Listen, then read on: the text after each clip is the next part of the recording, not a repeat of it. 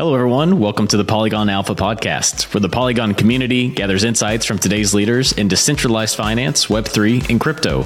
I'm your host, Justin Havens, aka Crypto Texan. Let's get started.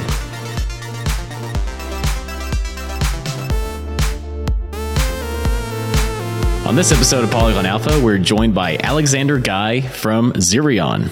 Alexander, thanks for being here with us today. How's everything going? It's going really well, Tex. I appreciate being here. This is not the first time we've had a pod conversation, and I really am thrilled to be talking to the Polygon community today. Yeah, absolutely. And I don't have too many reoccurring guests on the show. Well, for this one specifically, because I did do the podcast for the Index Coup, and I think the only three guests that I've had for this one is you, Kane Warwick from Synthetics, and then Leighton Cusack from Pulled Together. All great, amazing people. And if you can't see here, I'm wearing a Zerion hoodie today in honor of this. Shout out to Bugov, who I caught up with in Bogota, for giving me this hoodie. So, Alexander, let's kind of just get started with your background and how did you end up in the Web3 space and more specifically at Zerion?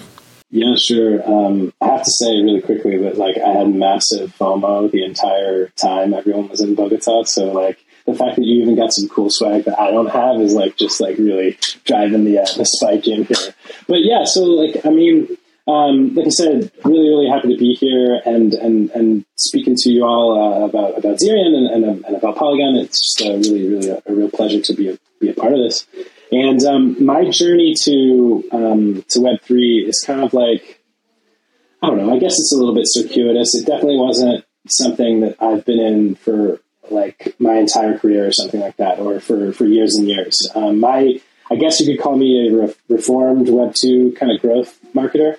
I spent bulk of my career in London and Paris, in various stages of startups, everything from, startups that have been acquired and the opposite end of the spectrum, startups that have run out of money. So to be honest, about 2 or 3 years ago, I was starting to feel kind of jaded, a little bit fatigued by the startup grind, and sort of thinking that actually there wasn't a whole lot of real innovation happening, and just kind of feeling in general sort of maybe I needed to change. And around that time, I heard about, I guess I should say, for the bulk of my career, I'd been kind of aware of crypto, Bitcoin, Ethereum, but very naively, I kind of viewed them as I don't know, genres of startups, right? So it's you have your AI, cohort over here, you have your fintech cohort over here, you got your e-commerce over there, and over there somewhere there's the crypto community.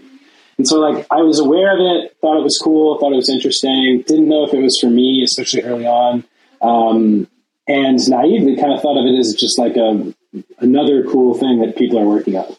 And that meant that I wasn't smart enough to get involved in things I should have gotten involved in very early on the personal side. But it made me sort of, I guess, open to ultimately what happened 2 or 3 years ago, which is I was kind of looking for an entry point, I guess, into crypto. I'd started to read a little bit more about it. A couple of friends, I'm based in Paris, so a couple of friends of mine work at Ledger, and it sort of was becoming something that was interesting to me. And finally, the rabbit hole moment was I started getting really into So which, if you don't know, So is this NFT meets fantasy football, fantasy soccer for the Americans. Basically it was whoa, okay, so I collected baseball cards and basketball cards as a kid. So there's a collector's mindset that it ticked that box. Many males our age, not just males, but many men our age, spent a lot of time playing fantasy sports or involved in fantasy sports as with my college friends and stuff like that.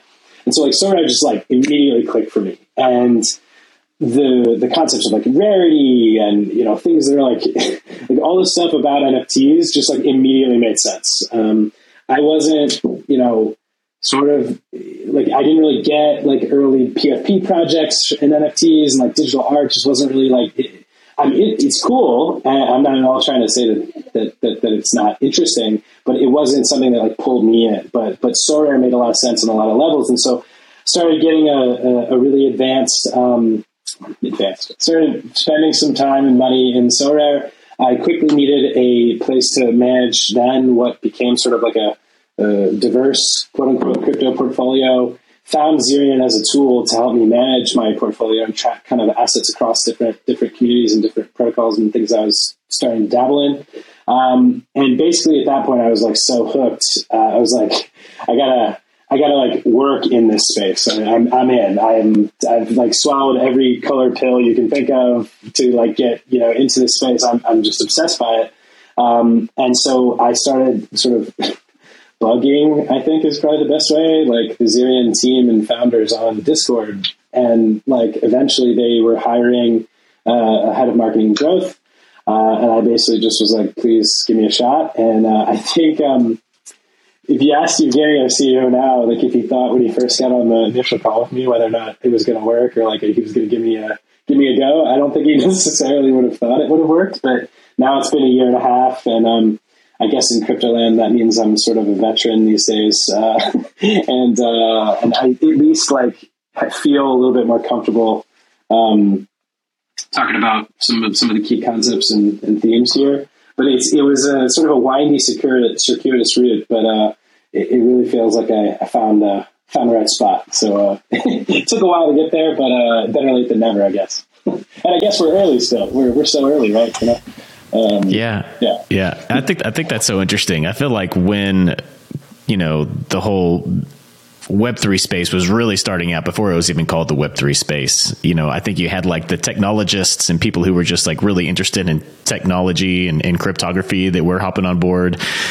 Fast forward through DeFi summer, you get a lot of like DeFi focused people, or finance focused people, economists, and more technology focused people. And then like the NFT craze came along, and now you're starting to attract collectors and content creators and artists. And it's always interesting to see. And I keep thinking about like, what's going to be like the next big thing to drive like the next, I guess, like subculture of people to this space. And I think it's really going to be gaming in my mind. I don't know. Do you have any thoughts on that? I guess I referenced it, but like I definitely have like a collector's mindset. But the other sort of thing I enjoy a lot is like world building, going deep into like, I don't know, I read a lot of like fantasy stuff where like it's a whole constructed, universe. And I think that people who are like that are gamers usually. I'm not such a hardcore gamer. I even as a kid, I wasn't. But I do totally agree with you that like the power to construct an entire universe. I mean, a good example is I was actually on Twitter the other night trying to figure out and wrap my head around Parallel. Do you know this like sci-fi game? I think DeFi Dad's pretty into it. I was about to say, I see DeFi Dad tweet about it all the time, but I haven't dug into it. So I was asking, and like it was crazy because I said like I need a primer. Like I feel like this is my thing, but I don't know where to start. And like this community was just like bombarding me with threads and videos and guides and all this kind of stuff. And I was thinking like, this is exactly like these kinds of use cases. What they allow is for like small groups of people to be like extremely passionate about this thing, help build the lore almost around it, especially if it's a DAO. You can like actually bring the community into the world creation itself, which a number of cool projects are doing, I think. And this like combination of then having like an in-game marketplace for stuff is like such a driver for like the community to grow and get like real momentum. Actually, it's weird because Sorare kind of has a lot of those same dynamics, right? Like people are fans of sports teams.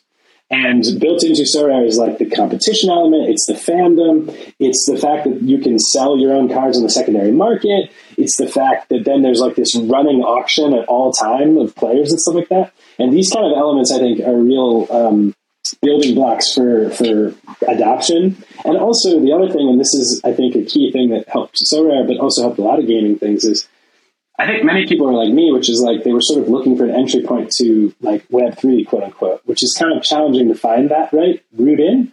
But like, oh, there's this one game that I like that I'm starting to understand and learn more about over time by using it. then like the rest of it opens up for you. And I think that gaming, because of the fact that it's like a smoother landing, perhaps like into Web3 than some other routes.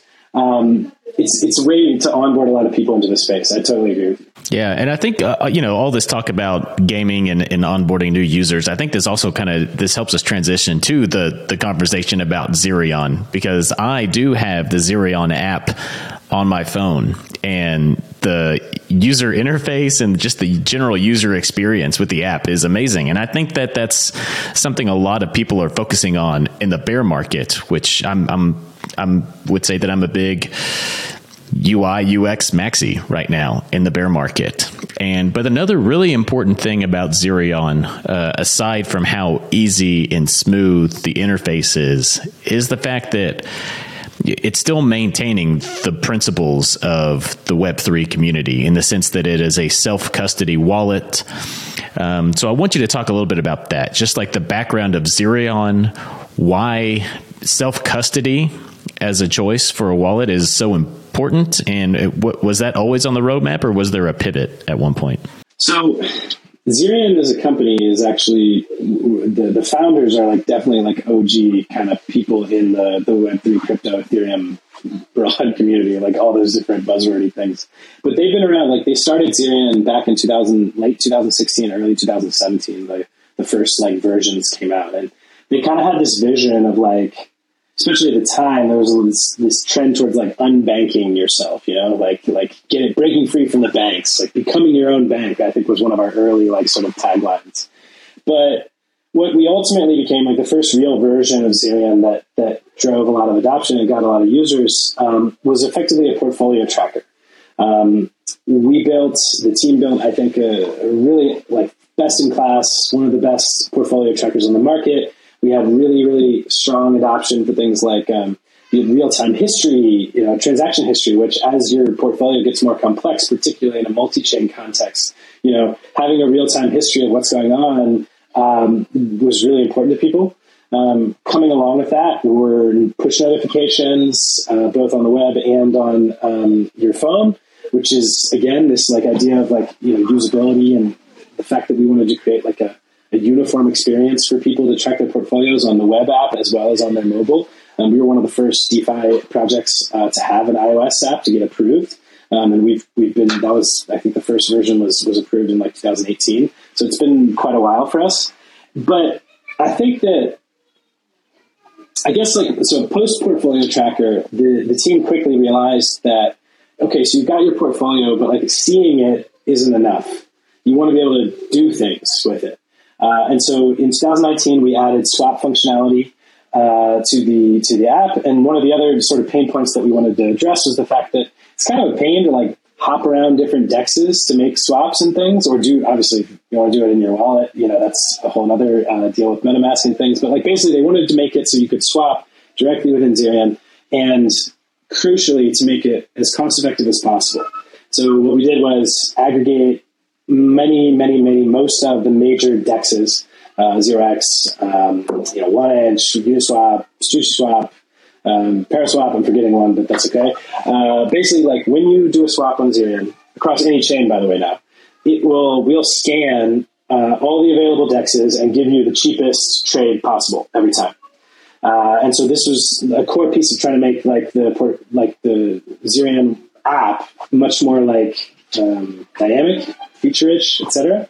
And the next thing we wanted to do was to give like true multi-chain functionality. So we integrated a great project called Socket, and now we do the same thing for bridging. So you can bridge directly within Zerion from chain to chain, and we do the same thing. Socket basically provides an aggregator of all bridges, gives you the cheapest rate every time. And so like that was like, I guess, the next element to making this app a little bit more like about doing things versus just seeing things. And I guess like then from there we added NFT tracking functionality, only on Ethereum right now, although multi-chain, particularly Polygon, coming soon, I think is safe to say.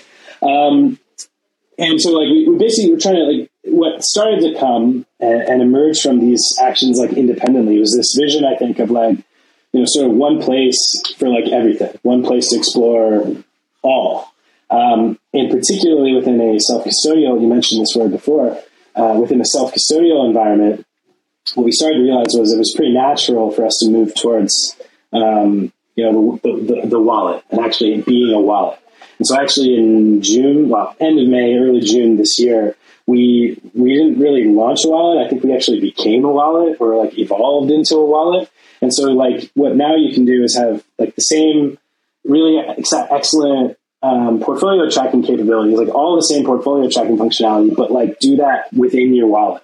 And that combination of factors is, I think, a real important building block towards like, becoming, I think what's our real vision is to become the best wallet for like the most active Web3 citizens. The people using Web3 the most, the people who are here, people who believe in it, people who are sticking it out in the bear market and still doing things here.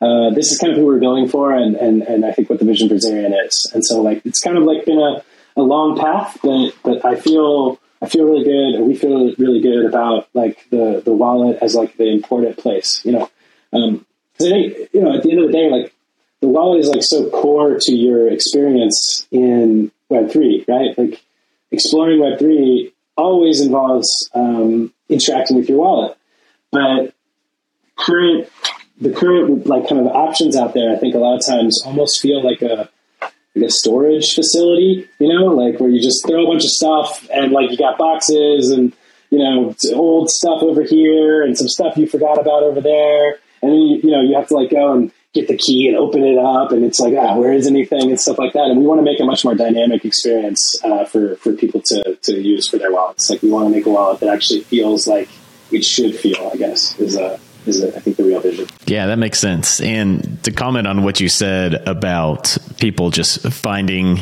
assets that they may have forgotten about that are in different apps and or just on different blockchains. Yeah, I mean, when I first downloaded Zerion onto my phone and I connected everything, and I think this concept like might sound crazy to people who aren't like native Web3, but like in the depths of the bull run and DeFi summer, you were trying out everything, and I definitely found like a material amount of money that I had just like forgotten about that were left on other chains. And the fact that Zerion just kind of like floats all this to the top in this awesome user interface is really funny. And I think this also speaks to the type of DeFi degen that I really am. But also our team, like honestly, like they very much valued this kind of idea. Is it like, you should be able to just see and track all your stuff in one place. It seems sort of like, counter, or maybe not counter, maybe it seems so obvious that somebody who's like just coming to this space now is like, yeah, of course you do. But it's not actually been the case. A lot of things are manual. A lot of things are spread out. And our belief is that like as Web3 becomes more complex, this problem is only going to compound. Like this like you have multiple wallets doing different things oftentimes. You've got hardware wallets where some stuff is, you've got hot wallets where you've got other stuff. The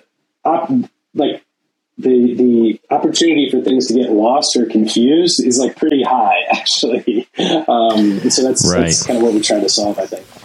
Yeah, and you also mentioned, you want to build a wallet that's for Web3 citizens, and you kind of went into who those citizens are. Basically, the people who are still here, the builders, and the people who are still here working in the bear market in the Web3 space right now. But I also feel like that's also a place where MetaMask positions itself. It's kind of like, I mean, MetaMask is like the OG wallet, I think, from a DeFi standpoint, or just like an Ethereum standpoint in general. And on that note, there is a lot of competition out there when it comes to Web3 wallets. And, you've heard of like the Curve Wars, and there's like the Chi Wars on Polygon. There's the Floor DAO Wars. Are there like wallet wars as well? Is that a thing? And how do you really differentiate yourself from the competition there? It's a super juicy question. I'm actually I like that phrase. Somebody said that to me on a podcast the other day. No, I like this. That is a juicy question. I like it too. That's a good one. The short answer is like there's absolutely a a war going on. But to be honest with you, I think it's more like the empire, versus the rebels here at this stage. In that there's a lot of really interesting small bands of people trying to attack the sort of hegemonic default in this case. MetaMask does a lot of things really well, and I do not want to suggest that that people shouldn't use MetaMask. What I think we want to say is, and the way we try to differentiate is, MetaMask is vulnerable in a number of different areas, and we can kind of group them into like probably UX UI, which is a meaty topic in and of itself. It's not just like how it looks. It's not design. When people hear that, they're like, oh, you just want to build a better looking wallet. That's not really what we mean. So we can talk about that and unpack it a bit.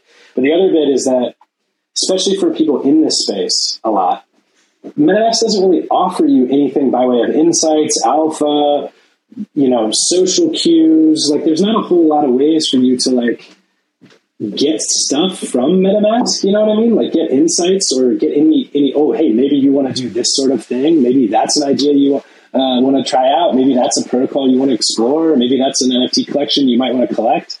It doesn't give you anything by way of like cues about where to go. That's why I say it's kind of more like a storage facility. Like, it's a place where stuff is, not where you like think, oh, hey, maybe that's somewhere I want to head. And so like on that particular use case, we actually have already had this kind of idea for a little while, which is basically like you can watch anyone's wallet in Zerion already. So like you have your own portfolio, which can be made up of multiple wallets nested, kind of on top of each other or next to each other, I guess. And you can also watch people's wallets. So not only can you see like what, I don't know, Stanny's wallet, what his public wallet or his like known wallet, Stanny.eth or Stanny.lens, whatever he's using these days. You can see like what he owns, what he holds. You get notifications when he does certain things. And, this is a pretty trivial example because he's so known and like trusted, but there's a lot of like whales out there who legitimately make interesting, do interesting things. And in Zerion, you can actually get notified, that so-and-so wallet that you're watching has done a certain action. And then directly within our app, you can go and act on that information. Directly within our wallet, you can act on that information. And this is like the most basic of social cues and social use cases. Like we talk a lot about, Kenny and I talked a lot about sort of like your own trusted like investment community, like these people who you trust, who are doing interesting things, who you might value their opinions, and then like go and act on that behavior. And that's already, I think, like a real improvement off of the experience you get with MetaMask, which is very like static. It's just not dynamic. On the UX and UI side, the design and usability, portability, the fact that on your phone, you're going to have the same experience and the same app that you do on your desktop or in your extension. Like, this is already a place where MetaMask isn't very good, right? Like, there's functionality that isn't consistent across each of these things.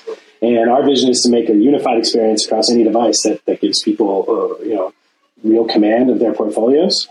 The other thing that on the UX side, beyond the design and functionality, is trust and security. I think that it's pretty obvious that MetaMask lets people down in these areas in a lot of ways. How many times have you heard stories about people sending stuff to the wrong chain because they weren't on the right network or the wallet was connected to this thing? And, that's a really basic thing, but it's pretty obvious there's got to be ways for us to make, the wallet a little bit more like secure, a little bit more trustable. Another, I guess moment that's important for us to work towards is like securing the transaction itself. We're thinking about, it's not there yet, but we're thinking about a lot of ways in our roadmap to like make this transaction, like to be able to trust that transaction, particularly in a mobile context. Like, I'm going to sign something. Hey, this is a smart contract that you've interacted with before. So like, yep, should be all set for you to sign this transaction very quickly. Like, this isn't a fake thing. You're not getting scammed. Or, hey, this is an obvious smart contract. You don't have to worry about this. It's audited. It's verified. Like, you can go and do this trade. Things like this that I think, especially on mobile, are really lacking right now. And it's one of the reasons why I think most people don't do transactions on their mobile device at all, because it's like, it feels less secure. It feels riskier. It feels scarier. And so we're trying to, like, I think across those key areas, differentiate its key aspects of our roadmap coming up. I think there's a lot of basic usability things, not just with MetaMask, but with all wallets. There's some problems. Multi-chain is clearly an issue. Such a pain to have to switch back and forth between networks. Every time you want to do anything, even accessing a dApp, to have to go, oh, you're not on the right network. You got to switch from Optimism to Ethereum. Like this sort of stuff is just like, it's like real no-brainer things that I honestly think are like 10x improvement from a usability perspective. And the key thing, and this is to get back to Web3 citizens, the people who feel these pains aren't new. If you're new, you're like, oh, this is the wallet I'm supposed to download. This is how it's supposed to be. Okay, I've got MetaMask, boom, you're fine. But the people who are here, who are active, who are trading, they feel these pains because they're like, oh, again, I got to do this thing, or oh no, like this feels like a funky, smart. I don't want to sign this transaction. What am I doing here? They're the ones that have heard the stories about hacks. They're the ones that have been, rugged themselves. Like there's a lot of these things that people who have only been here and are active will understand our problems. So I think that's kind of who we're building for. We want to build a better wallet for those people. Yeah, that makes sense. And I also want to bring up a news article that I've seen recently. I think this was released about 8 days ago, and it's from Fortune, and it says Zerion wants to beef up its wallet with a $12.3 million fundraise and take on MetaMask. What can you tell us about this $12.3 million funding round for Zerion? I think that realistically, what we want to do requires investment on the people front. It also requires roadmap to build out some of these features to execute on that roadmap. And so we were fortunate enough to be partnering with some really excellent sort of investors in the space. But I think the critical partner that we found here was actually Wintermute, who is becoming more active in their venture arm and becoming more engaged in this sense. And they really bought into our vision for what wallets should be. And so when we found Wintermute as a key partner and sort of completed the round with some both existing investors doubling down as well as some new entrants, including like Coinbase Ventures and who's there, Lightspeed. We got some major investors kind of backing the project. And the combination of them matching our vision and what we wanted to build, plus the fact that we would be able to extend a roadmap and kind of have the time to go out and build it, was really the sort of ceiling factor for us and the main thing that I think pushed us over the edge. I guess Alchemy Ventures also participated, so some, not just VCs, but real active Web3 kind of companies and Web3 Web3 personas were participating. It was a really exciting group of people that we were able to bring together for the round. And so we were happy to be able to announce it. Yeah, I think Wintermute's a great partner. They're a great market maker in the space. They're a great voice in the space. They did have that little exploit that happened a while back, yeah. But that stuff happens. I mean, that just shows more than anything that they're Web3 native. Yeah, actually, we were really, if anything, I mean, to be fair, the round was already closed by then, but we were actually really impressed with the way that they handled all of the communication about it. I think that, some of these exploits that you've seen recently with no communication or the team is working on it, we'll get back to you, this kind of stuff. It's really isn't very transparent, isn't very open. And the Wintermute team, from their CEO Evgeny all the way on down to a lot of their team, they were openly communicating. They communicated with the hacker directly and attempted to regain the funds in exchange for basically a white hat, turn it into a white hat activity. They were very, very, very proactive from the beginning about communicating what was affected and what wasn't. And I actually think it was a really impressive way to sort of handle a really challenging situation. So, if anything, I think that sort of made us feel okay, they know what they're doing. A lot of protocols, there's a lot of threats out there. And so the way you respond to a crisis, I think, is a lot of value. And we were really impressed with the way that the Wintermute team handled that. So. Yeah, I was too personally. And just kind of looking down the roadmap for Zerion. So I have a ledger that I use for, because I bought my ledger in like 2017 and I still have the same one. I've got some upgrades, but it's just, and then I also use just like a web browser interface pretty frequently as well. Is that on the roadmap anywhere? Like, do you have a browser interface where you can execute transactions through an RPC network? And are there any plans to integrate Ledger or other hardware wallets in the future, or have you done that already? So Ledger is already integrated into Zerion. You can actually connect via Bluetooth on your phone, which is pretty neat. There's a video that we made, honestly, I think maybe 3 years ago, our head of product, Andre, just showing this happening, But so Ledger has actually been a key partner for us for a while. We were one of the first wallets and portfolio trackers in their Ledger Live app. We have a really close relationship with the team and have worked closely with them. You can actually connect your Ledger wallet to Zerion just like the portfolio tracker, so you can view your Ledger wallet alongside any of your other wallets in your portfolio right now, and that's through the web app. To answer your other question on the sort of browser side, we kind of think that I'm going to give away some alpha here. We're definitely working on an extension. It's pretty imminent, and the reason is that I think that to truly be the sort of best wallet for Web3 citizens, we have to be able to be everywhere, as I said, that they are using the service. So we targeted mobile first with our wallet launch because of the fact that mobile wallets are a little insufficient by our estimation. Also, it's where our team is quite strong, so we really kind of doubled down on that area. But we always knew that we wanted to build an extension, and it's coming. I can't say when or exactly when, but it's definitely imminent. I've seen it. I've seen people demo it. I've seen more than just designs. It's definitely a major project for us, and we're going to be excited to fully launch it. So there's a little bit of alpha for the podcast community out there. Yeah, that makes sense. I mean, I think if you're going to be the wallet for, the Web3 native, yeah, you definitely need to have that hardware wallet integration and then probably a browser extension as well. So y'all are talking the talk. Another question I had, when I'm using the app, right, I have the ability to execute a swap on that application. Where is that swap routing to? Is it just, is it using 0x to find the most efficient route? Is it going to Uniswap v3 specifically? How do you determine that? We basically, in terms of the technical elements, I'm not necessarily the best person at Zerion to talk through, but basically there's a little animation that does it. But you go to try to execute a trade, and before you even done the trade itself, we've already conducted a scan of 0x, Paraswap, 1inch. I mean, it depends on which chain you're on, which chains support which tokens and things like that. Obviously, if you go to Optimism, you're limited in terms of which dexes you can use. But basically, we will scan any available dex and just immediately present it to you.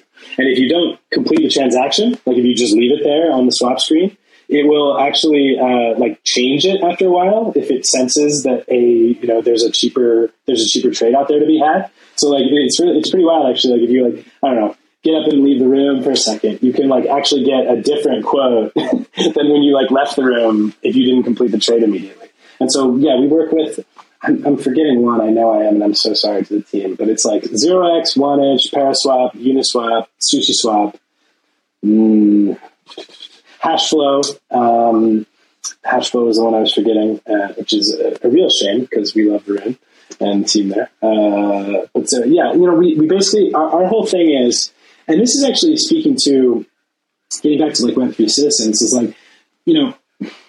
builders, creators, traders in this space, they know how to find good quotes. They know this stuff. But especially as the pool of Web3 enthusiasts, Web3 fans, Web3 users, maybe is just a better way to think about it, as they come in through weird alternative routes into the space like me and SoRare, it's I don't know that there's how to go and find the cheapest deal. I'm just somebody told me Uniswap was the best one, and so I went to Uniswap, And so actually it's a feature for us, I think, is a lot about increasing the ability for maybe not, definitely not new people, but basically increasing the ability, making it easier for everybody to get good insight, good deals, good the best options for that.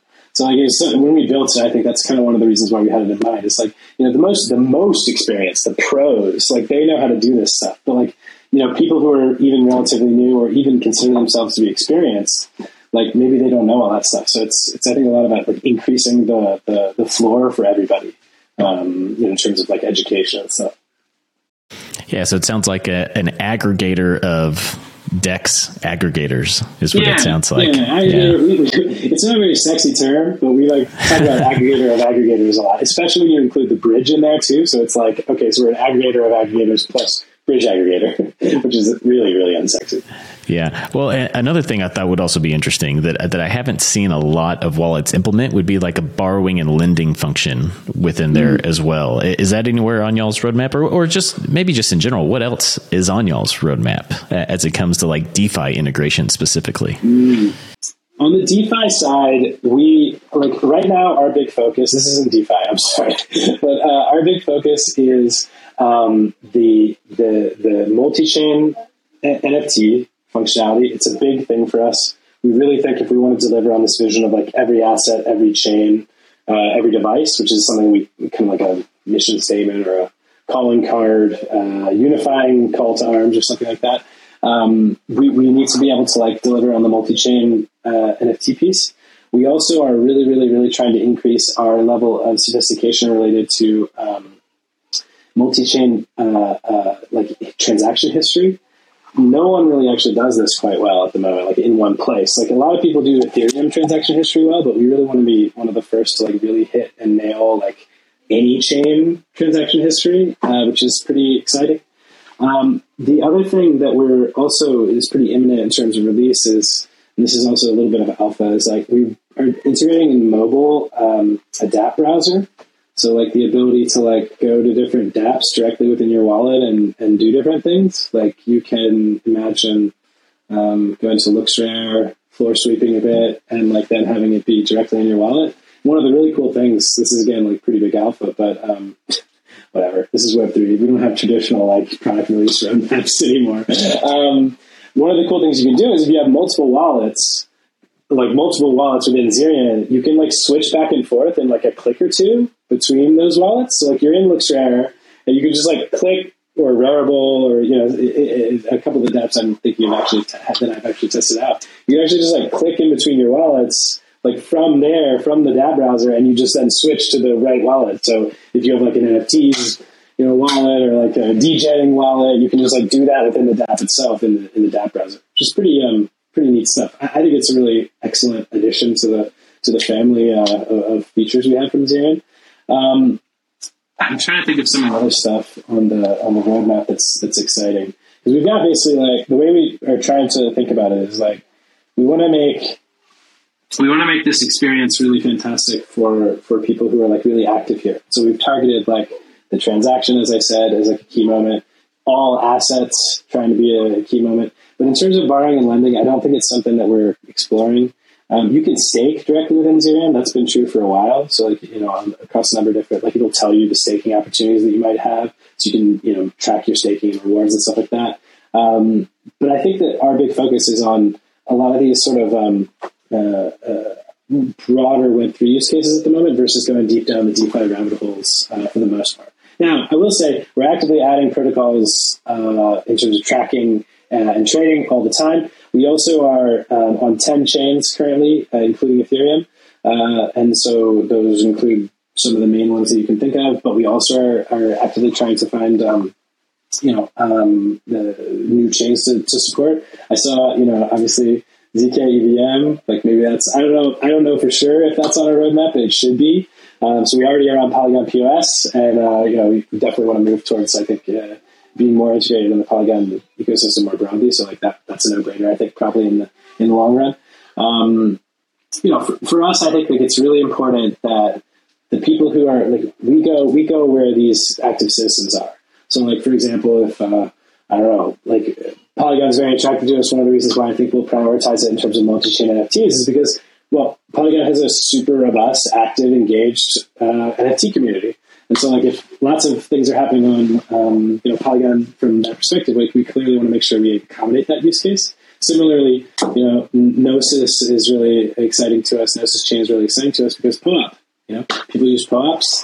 They're a fantastic part of our ecosystem. And right now, actually, POAPs are like so poorly tracked, like in terms of your wallet. Like people will like connect somewhere and they're like, oh my God, I have like 50 POAPs. And like, I didn't even know I had all these POAPs, and stuff like that. It's like, it's another one of these examples where we're just trying to make like the behaviors and the use cases that people in the community, have the most, that we accommodate that use case. Also, really quickly, I just want to add, I had a brain fart a second ago. Lightspeed is not participating in our round. They didn't participate in our round. I was thinking of polymorphic. That's what I was thinking. So just a quick caveat to add there. Just want to make sure I'm accurate. I was thinking about it a second ago. And it was wrong. That's okay. Thanks for that clarification. Yeah, and on your comment in regards to the ZK EVM,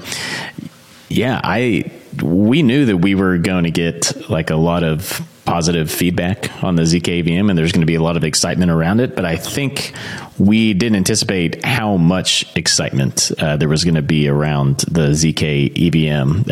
It's overwhelming, actually, and so that's something that we're really excited about. And I think that wallets like Zerion is just going to help. You're building it for Web3 citizens, but you're also like just like the innovations I'm seeing on the UI UX side from wallets like Zerion. I don't think there's a lot of people doing it quite like Zerion. I did interview last week a wallet called Giddy Up, or no, it's called Giddy. I just keep saying Giddy Up because I'm from Texas. I don't know. That's on brand. So, and it's just like, I think that there's a lot of very unique UI UX problems that need to be solved, and the ones who are at the forefront of really trying to make those changes from a technological standpoint and just like a usability standpoint are the wallets. Like the wallets are the front line of what makes Web3 functional to like grandmas and grandpas. And that's kind of the thing. Like when I talk to people about Web3, and sometimes I just say, look, like we're not building this for grandma to submit a transaction on MetaMask. But then I talked to some of the wallet providers, and they say, actually, we're trying to build this for grandma. Like that's their goal. And that's just kind of the mindset. It's two different mindsets within the space that are converging together to make just a very, very robust ecosystem for everyone. Yeah, I actually think that, I don't want to say that we're like not building for the grandmas, I just hope that like one day the grandmas get sophisticated enough that they're like, oh, Zerion's the no-brainer. Like I think that's probably like, the way that I want to think about it. What I mean is to say like the people who are active here, I kind of mentioned it earlier, but like the people who are most active here are the ones that have the most skin in the game, i.e. the most risk. And they're the ones that have experienced maybe like literally having, something go wrong or being lost or missing an opportunity. They're the ones that feel the FOMO the hardest. They're the ones that are looking for the most insights and actions and stuff like that. And so like, I think that's kind of our focus is like, we want to build the better wallet for people who are like committed here now, and like, ultimately, I believe fundamentally that like the group of like Web3 citizens will continue to grow, over time. And more people will become more educated. But like I've said this quite a lot, and like I'm not dismissing it, but like I don't need to like if somebody doesn't know like what gas is, like I don't think Zerion's wallet is necessarily for them. Like we're trying to provide like a more premium experience. I think maybe premium is a bad word, but like we're trying to provide a service for people that like really like have kind of got a higher level of understanding about what's going on in the space and are looking to like ramp it up a bit, I think is probably a good way to put it. Yeah, no, absolutely. I totally agree with you. And, with all of this focus and with this raise and hiring new people, I think the next question I need to ask is, how does Zerion make its money? Because it's a free app to use and it's incredible, but there's got to be a revenue driver somewhere, right? Yes. So first, we've taken positive slippage for a long time and as like a revenue source, and it's something that is increasingly it's a pretty small amount, as you can imagine. It's not enough on its own. So two things we've done recently. We have instituted fees on swaps, much lower than the competition, but there is a marginal swap fee now on top of the gas and the DEX fee. But there's two caveats there. The first is if you are a Zerion Genesis NFT holder, which I don't know what the floor is now, but you can go and buy them on OpenSea if you don't already have them. You can actually get that fee waived entirely. We basically then collect some royalty fees from OpenSea and Rarible and stuff in terms of the sales, but like you can go and get them to qualify for like a fee waiver basically. And the other thing is this money isn't going towards like Zerion's operating expenses, I guess, or even our like, salaries and profit lines and stuff.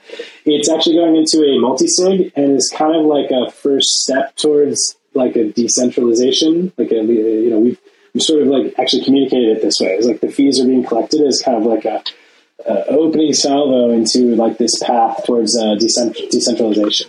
And so like the fees are a key piece of our business model. But I do think there's two pretty big caveats there. So if you're interested and you want to get paid, feeless quote unquote trading other than the DEX fee and the gas, you can just go and buy a Zerion Genesis NFT. They're still pretty affordable on OpenSea and the secondary market. The other thing and the third element that we're really exploring a lot is Zerion has a pretty robust API and it's used by a number of different big projects. And we basically are starting to, I think, turn towards making that something that we can monetize. And we're interested in trying to explore the API as a route to stabilizing our revenue stream and like solidifying our business model. So those three things are kind of how I guess we make money at the moment. Yeah, and the wallet decentralization, well, you're saying it's not alpha, but it's news to me. I think that's really, really interesting. And I also was not aware of the NFT that saves you some money on the transactions. I can tweet it out. It's it'll give you like a cool little you get a cool little star in your Zerion web app, actually in your wallet too. It's like a cool little star. It's like, hey, this is you could trade feeless trading or zero Zerion fee trading with this NFT. That's awesome. Yeah, the way we communicated it kind of from a while was like we didn't want to hide from like the fees. Like we're a business. We're trying to make something that lasts. We need to solidify our the structure underneath us. But what we also wanted to communicate, and it's very true and core to what we ultimately I think are working towards, which is like we also think that an element of decentralization, a piece of decentralization is kind of key to what we want to try to build. So it's how we communicated it when we introduced it. First, we did it on multi-chain fees, and then pretty recently we updated it to include Ethereum swaps as well. So it was initially just multi-chain, but now it's on Ethereum as well. But these days, the reason we didn't do it initially was like, gas is so exploitive, like on Ethereum, like we don't want to like price people out. But now these days, gas is so low on Ethereum, it didn't make much difference. I don't think to be on Ethereum or on another chain. Yeah, that makes sense. And we are running up on time a little bit, but I also wanted to mention that I do have a Zerion NFT, and it's the Zerion DNA. So wondering if you could talk about that a little bit, and then we can probably do some closing comments and head out.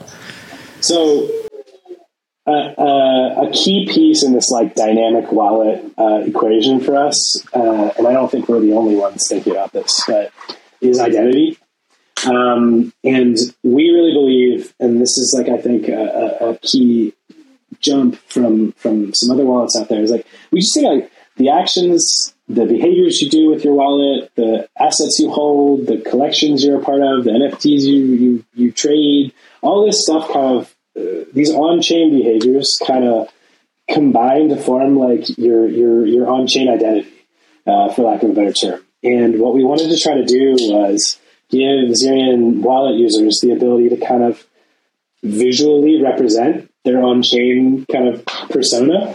And this is like kind of this core of an idea was where Zerion DNA was born. And so right now, if you go and download the Zerion app on Android or iOS, you basically get prompted within the NFTs tab to claim your Zerion DNA. And it's a free mint, so whatever gas cost is, minus the gas, it's a free mint. There's no charge for it. But basically, what this NFT is going to do is it's a generative NFT, also sometimes called a living NFT. And so every time you make a transaction, the networks and chains you use, the amount of money in your wallet, the fees you pay in terms of gas fees, all there's 6 attributes. And they basically all contribute to a different way that the DNA will look. And so over time, your DNA will change and become more advanced, more rare, based on the things you do within your wallet. And the 6 attributes that we have now, I should say, are pretty much we want, I think, to probably add other attributes. So maybe for more advanced options, I think in a lot of ways we really love the DNA as a concept, and so we're looking for ways to kind of double down on the idea. But basically for us, we just think that users deserve a way to visually represent the kinds of things they're doing. And so, for example, if a user is very active on Polygon and uses the Polygon ecosystem quite a lot, their DNA is going to be very purple. So actually, you mentioned my colleague Booga earlier, and Booga's DNA is very, very, very purple because he's super active in the Polygon ecosystem. And so, the idea here is that what we want is to have people give people the ability to express themselves, express their own chain identities in a visual format. I guess the only other way to do that would be to go to Etherscan or go know their wallet address and track it in Zerion or something like that. But we wanted to make it a little bit more social and a little bit more about externally communicating who you are and what kind of things you are interested in. So it's still a new project. I mean, it came out when we launched the wallet in June, so it's still not even been 6 months, or barely 6 months, getting close to 6 months, I should say. But it's been an interesting experiment for us. I think it's something we're going to continue to try to innovate around because the core of the idea is so cool. Yeah, I do love it. Yeah, it's so cool to have a dynamic NFT avatar within my wallet that changes the more transactions that I complete on a specific network. And as you can imagine, there is a lot of purple on my avatar because I work at Polygon. Yeah. I could get doxxed like this, right? This could get me in trouble if I wasn't on Polygon all the time. Well, Alexander, this has been great. I really appreciate you coming on again. It's always great to catch up with you and your team whenever we're at conferences. Yeah. I got cross paths with you in real life, man. I missed out on DevCon, missed out on Seoul as well. I wasn't there. Oh yeah, Seoul was fun too. That was a good one. But yeah, as we're closing out, we'll just, where can people go to find out more about you, Alexander, and Zerion? So you can find me on Twitter. My handle is down here, but it's for anyone listening. It's Alexander W Guy 19. Apologize for the length. When I was making it 10 years ago, it just seemed like the right way to do it. Maybe it's due for a refresh, but that's where you can find me for now. And you can find out more about Zerion at Zerion.io or on our website, or you can follow us on Twitter at Zerion _IO. Amazing. Go check out the wallet, everybody. And for those of you listening, thank you for listening. For those of you watching on Polygon TV on YouTube, thank you for doing that as well. Please subscribe, check out Zerion, follow Alex on Twitter, and we'll catch you all next time. Thanks, everyone. Thank you.